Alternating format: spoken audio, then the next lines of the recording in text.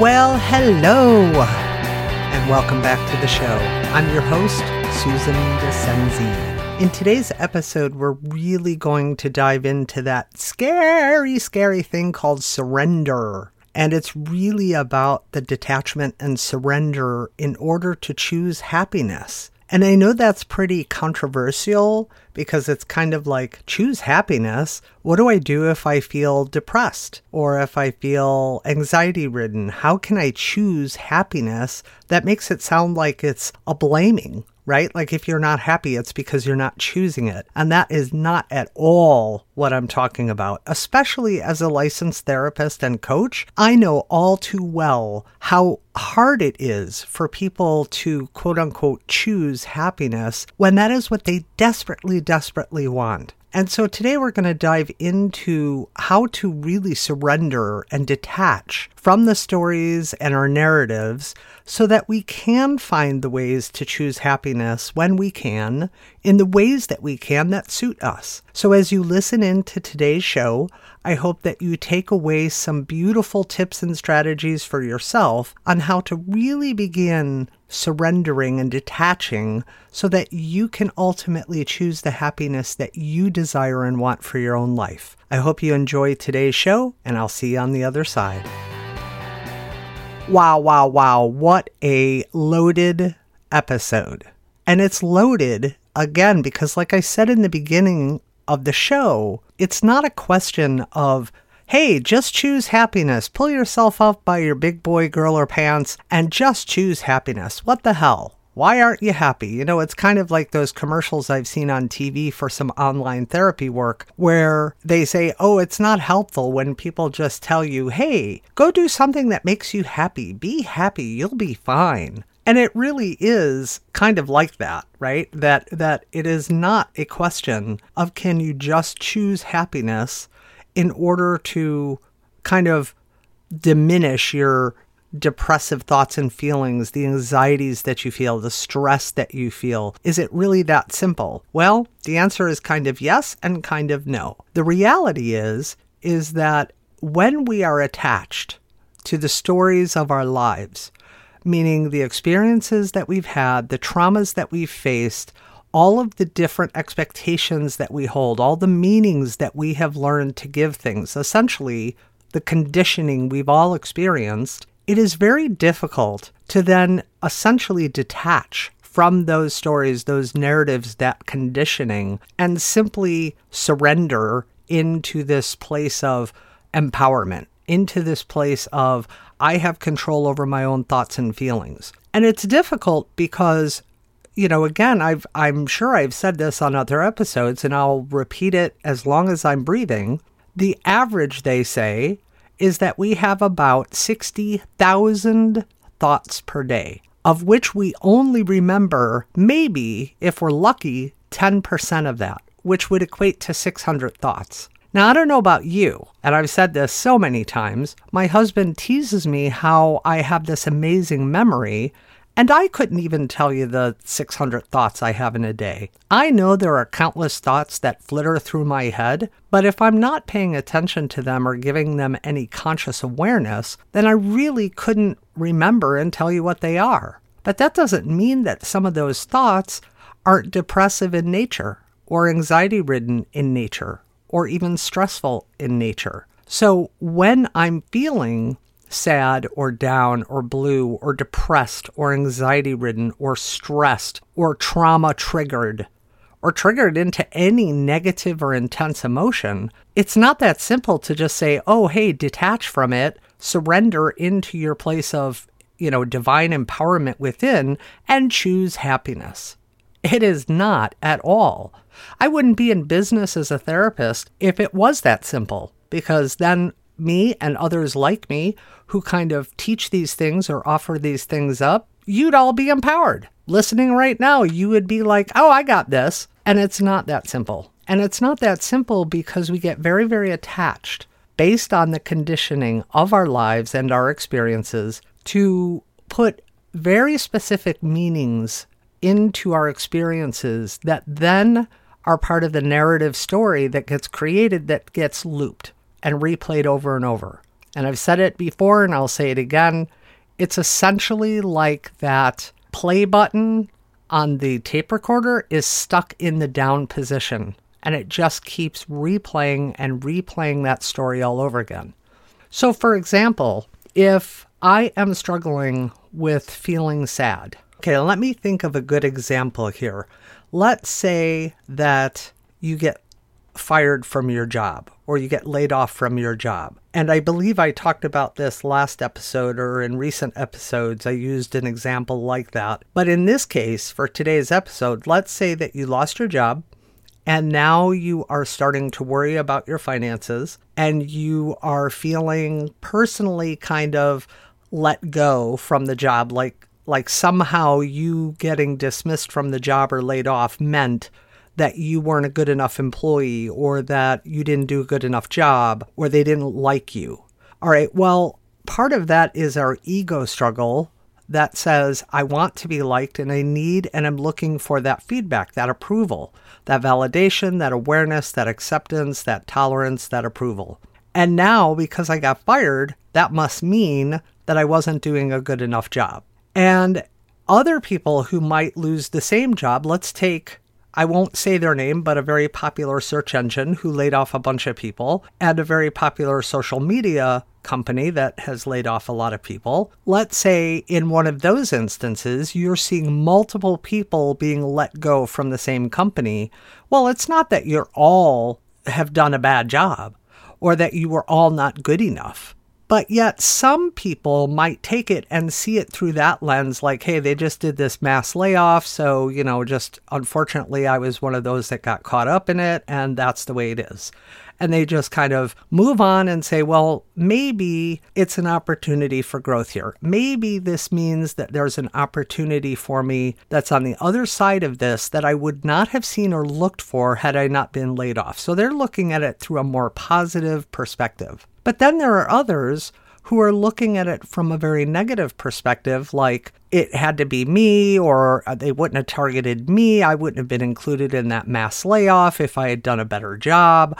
Why didn't I not take that day off? Why did I not take that vacation? Why did I, wait too long to answer that email? All kinds of scenarios that your mind will start racing with that kind of indicates it's about me internally. And so it's like, well, why can one person look at it through the positive lens, like, oh, hey, there's this opportunity now to grow, and the other person might look at it from an internal place that says it had to do with me, or it's got to do with, some way that I was an employee that wasn't enough. And that is based on kind of the experiences that we've each had that then take a look at what lens and how to view that situation through which lens. And so when I talk about detaching and surrendering, it isn't that you become so vulnerable that you're willing to just surrender to whatever happens out there in the world day to day, which would be incredibly unsafe in some respects if you held that attitude.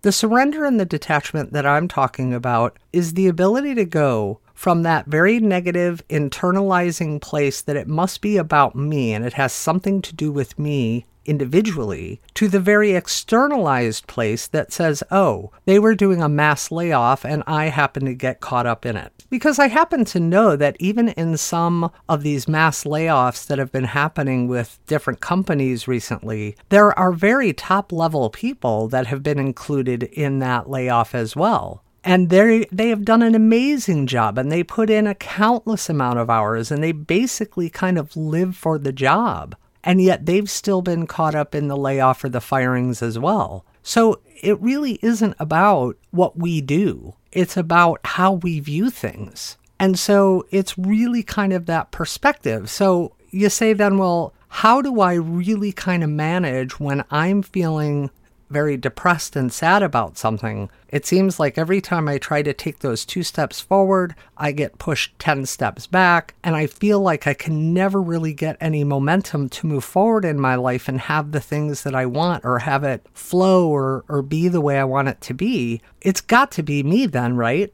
And yet it isn't about you individually in that way. It's about the conditioning that you've experienced that has led you to view things through that lens. And so when you're beginning to learn how to detach and surrender and really tap into that place of personal power within, it's about looking at the outside circumstances and situations and not having it mean anything about you personally. And so let's take my assaults, for example. It would have been very easy as I was growing up and dealing with assault number 1 through 6, from ages 5 to age 28. It would have been very easy, which I did do throughout my youth and my teenage years. I very much looked at it as something about me, that there was something about me that was attracting this. There was something about me that was inviting this. There was something about me that somehow I deserved this horrible treatment, and I deserved these horrible experiences. And when the last assault happened at age 28, and I really went into a tailspin. My marriage was falling apart. Well, it had been falling apart. But then my marriage really became, it kind of came to the crux of the end. As you all know the story, a couple weeks after the last assault, when my ex-husband said something that cut me to the core, and I wrote that suicide note, it was that suicide note that caused me for the first time to really recognize that it had nothing to do with me personally. That it wasn't about me. I wasn't giving off some vibe or aura or energy that said it was okay to assault me. I was not inviting it. I did not engage in activities or behaviors that invited it in. There was nothing I was doing other than not trusting, sometimes, my own instincts that I could have listened to back then. But out of fear that if I did listen to my instinct, it could be perceived as judgment, I chose not to listen to my instincts. And the truth is, for a long time, I blamed myself. And when I was in my own therapy and dealing with my therapist, especially in those early years, it was very clear that I was doing a lot of self-blaming for not having listened to and trusting that instinct that told me, especially the night of the last assault, that something was very wrong with this individual and that something very bad was going to happen. Again, because I was afraid to appear as though I was judging him based on just what I thought back then was my own fear of the previous assaults, that somehow I'm being suspicious or I'm being, too judgmental, or I'm projecting my own fears and past experiences onto this situation and onto him and other people, that, that's not fair. He hasn't given me any indication that there is this thing going to happen, this bad thing going to happen. And so I dismissed my gut. I dismissed my gut intuition, my gut feeling that said, there is something wrong with this guy in this situation. But I didn't trust it, when really I was trusting it, but I didn't listen to it out of fear. And so through my own therapeutic work, especially in those early years, I recognized that my fear of not listening to my intuition that night, that fear that had kicked in, that had caused me to not hear it, was about my past conditioning that I was afraid to be seen as someone who was judging. As opposed to when I learned how to detach from the story of that, and I learned to really just trust my instinct and my gut feeling, even when that little fear might creep in that says, you don't want to project this onto this situation. It's not fair. You need to just, push that away. I surrendered. I gave in to the fact that I had this gut instinct, and it was very strong. And I trusted and I surrendered that feeling was real, and I detached from the old stories about what I thought that might mean or how it might appear to others, and I went with my instincts from that point forward, and the truth is, it has never steered me wrong since. But it took a number of years and a lot of talking and a lot of reflecting and a lot of self-awareness for me to get to a place where I could really begin to pick apart those old conditioned stories and pieces that I could really then surrender into and let go of. So when I talk about this place of surrender and detachment, it's really about your self-awareness level. It's about your willingness to dive within and take a look at the things that you're afraid of, take a look at the things that trigger you, take a look at the things that mean something to you, and question, are they really things that are important to you because they're a part of who you are and a part of your heart, mind, body, and soul? Or are they parts of your past life and experiences that have taught you to believe or think or feel that way simply because mom or dad said it was a good idea or because society said it's what you should do?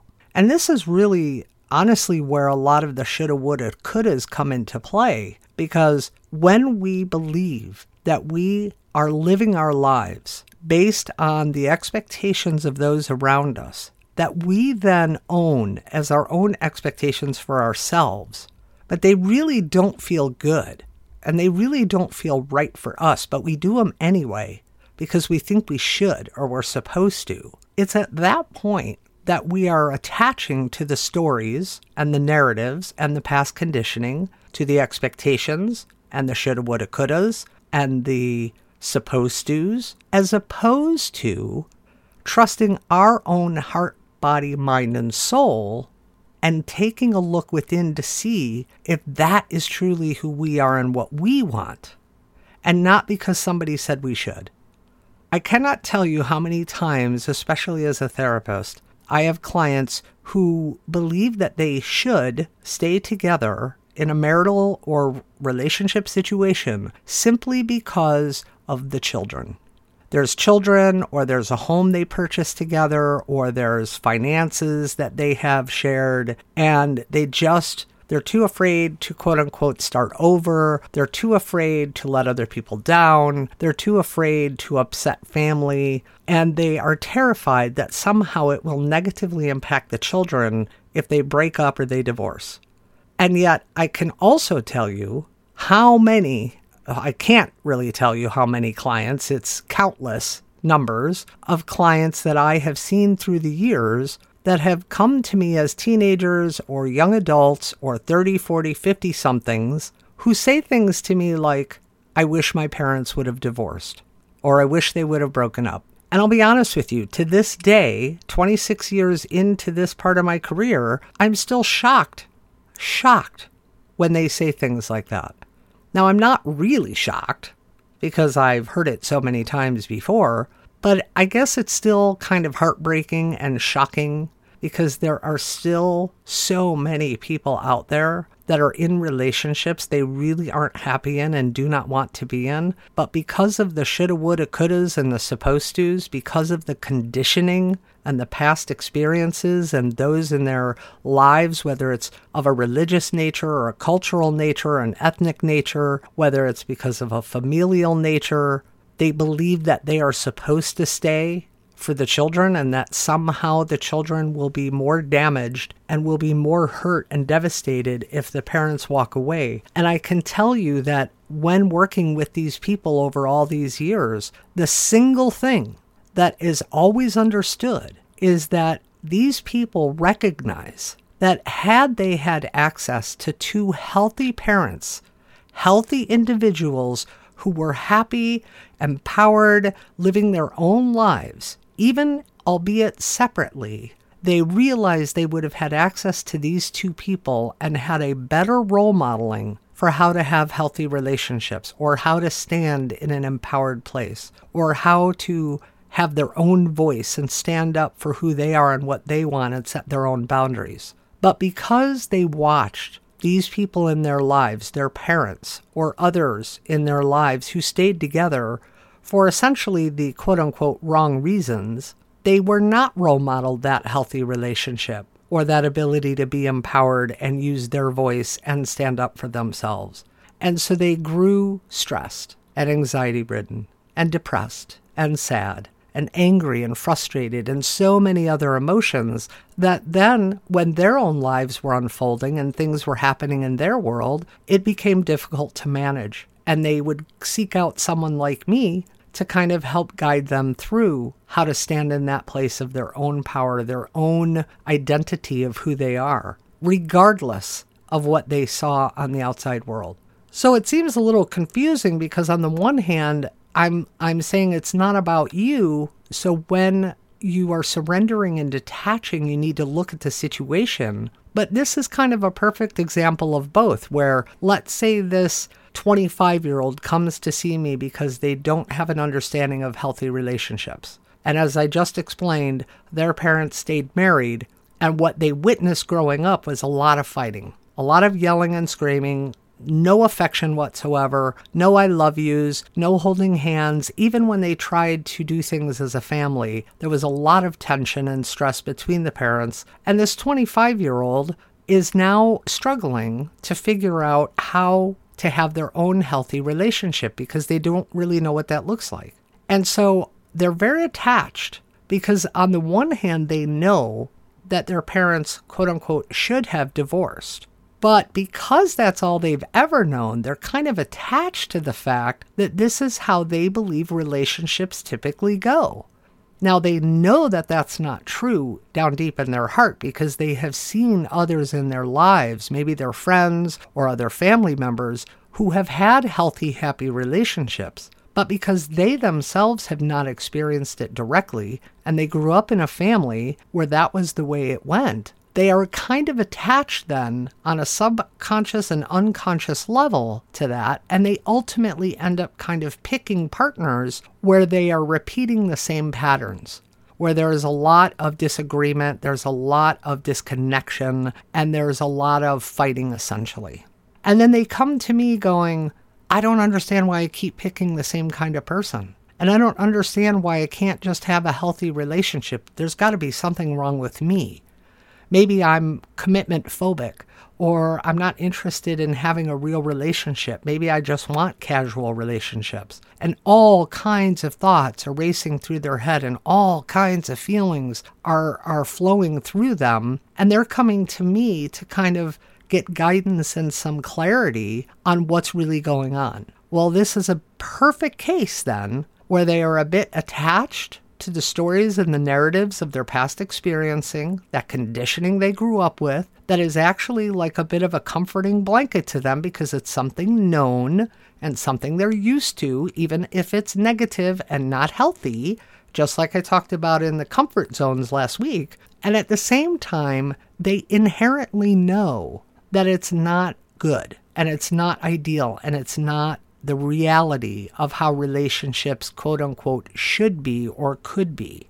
And so they get caught then between their expectations and those of others around them. They get caught in that past conditioning. They get detached from the hope that there will ever be something different because so far that's all they've experienced. And yet they know they need to shift and change something, but they're not sure what. So this is a beautiful example of how they can begin detaching and surrendering in order to choose happiness. All right, so then let's take a look at this 25-year-old. And this 25-year-old, what would I offer up to him? Let's just say it to him. I would tell him, and I would offer up to him, that it's important for him to first know himself. Like, what does he look for in an ideal partner? And I don't necessarily mean color of hair or eyes or height or weight, but that's part of it. But it's what are the qualities that you want to see in an ideal partner? First and foremost, though, most importantly, even before we got to that, I would want him to know himself. And so I would ask the question, as I have said to you multiple times on this show, answer the question, who am I without the roles that I play? And that who am I question is so difficult for most people to ask and answer because they think it's all tied to the roles that they play. So many people believe that their identity is centered around the roles that they play. And that makes it very, very difficult then to detach from those stories and really surrender into your own personal power, into what your own heart, mind, body, and soul wish for, want, desire, hope for. And so as an example again of answering who am I without the roles that you play, I will answer a few of who am I. I am music, I am poetry, I am love, I am compassion, I am integrity, I am authenticity, I am compassion, I am laughter. I am dance. I am song. Do you get it? That's just a few of who I am at the core. Those are the parts of me that cannot not be that. And so, as I've shared before, if I'm at a grocery store and I'm bebopping down the aisle with my cart and there's music playing over the loudspeaker and my body feels like moving, because anytime I hear music, my body just wants to start moving and my heart just feels light, like I want to dance and I want to sing. Doesn't matter if I have a good voice or not. I will, even in the grocery store, start bebopping a little bit, holding on to my cart as I'm walking down the aisle. Because I don't care what other people think. It's not about what they think I should be doing in a grocery store. It's about what I am choosing to do and be. So answering that question, who are you without the roles that you play, is so critical and paramount to then beginning to understand how to detach from the conditioning that you've experienced in your past. How to detach from the meanings of all the past experiences you've had. The role of victim, the role of survivor, the role of wife, mother, father, brother, sister, daughter, friend, employee, entrepreneur. Like God, the list is endless. Who are you at the core? What makes you feel alive and juiced? Begin to come up with those sets of understandings and awarenesses for yourself about who you are at the core. Then you can start looking at, what do you like about yourself? What are the qualities that you hold, that you love and like about yourself? And what are the qualities or traits about yourself that you aren't so crazy about, that you feel could be improved upon or could be addressed or looked at? Are you jealous? Are you insecure? Do you feel worthy? Do you feel valuable? Do you feel deserving? Do you feel loving? Do you feel loved? And that can start to help you understand where some of these conditioned pieces have come from, especially if they're negative. Like you don't feel very loved or you don't feel very worthy or deserving, and you keep going to that place that when bad things out there happen or the other shoe drops, you go, yep, see, yep. I mean, that's typical. The other shoe always drops. It's what always happens to me. Well, that's a bit of the victim mindset. It's a bit of the victim stance. And so take a look at where else in your life do you feel like you're a victim? Or do you feel like bad things always happen? Because the truth is, nothing always happens or never happens. The always and the never don't really exist. And that's a way to begin understanding what those triggers are and what those pieces are within you that are part of the story and the narrative that you're holding on to that create a bit of your identity, your self-identity, that then causes you to feel attached to the expectations and the meanings and the past experiences that honestly kind of create the filters and the lenses that you're viewing things through now and even upcoming in the future that then keep reinforcing. So do you see how this becomes just this loop over and over and over again that keeps happening? And so part of the strategy is, 1, take a look at who you are at the core without the roles that you play. 2, take a look at what you like about yourself and love about yourself. What are your phenomenal, beautiful, positive, amazing qualities that you really love and like about yourself? 3, what are some of the qualities about yourself that you're not so crazy about, that you feel like you could improve upon, that don't really represent the best and highest version of you, the most fully expressed from body, heart, mind, and soul? 3. No, that's 3. So number 4, then take a look at who your ideal partner is. If you're looking for a relationship, if it's a job, what would your ideal job look like? If it's a place to live, what would your ideal place to live look like? Pick your ideal something, whether it's your ideal day, your ideal partner, your ideal place to live, your ideal job, your ideal financial situation. I don't care what it is. My ideal blank. And visualize it, imagine it, take a look at it. And as you're doing that and you find that there's triggers or fears or negatives coming up, take a step back, pause, and ask yourself where those triggers are really coming from. Are they coming from your own true beliefs, or are they coming from your past conditioning, that past narrative, those lenses that you're viewing things through, whether it's through the expectations, the woulda, shoulda, couldas, the past experiences? All of that creates a body of who you are today.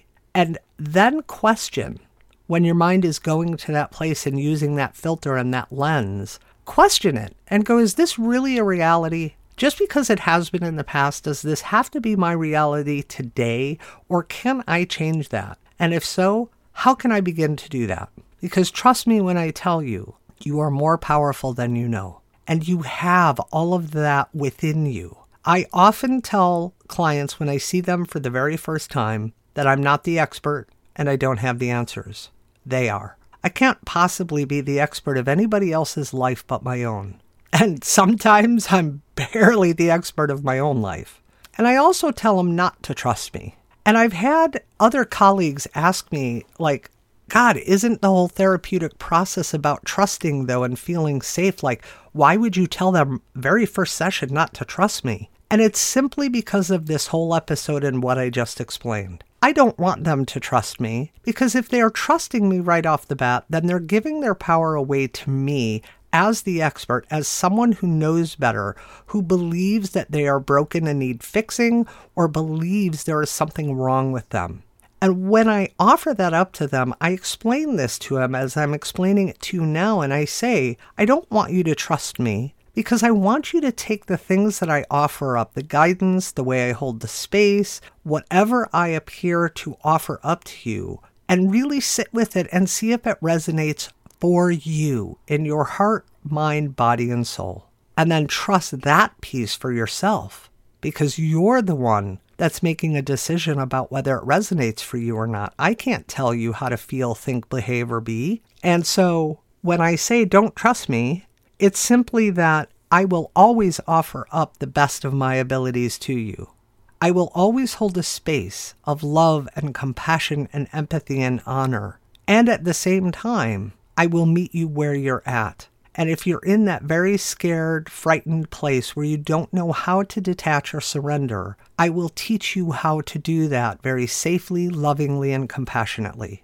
And you will come to a place of trust on your own that allows you the empowerment and the freedom and the awareness that says you are this powerful divine being who can fully spiritually express as this human having a spiritual experience and as this spiritual being having a human experience.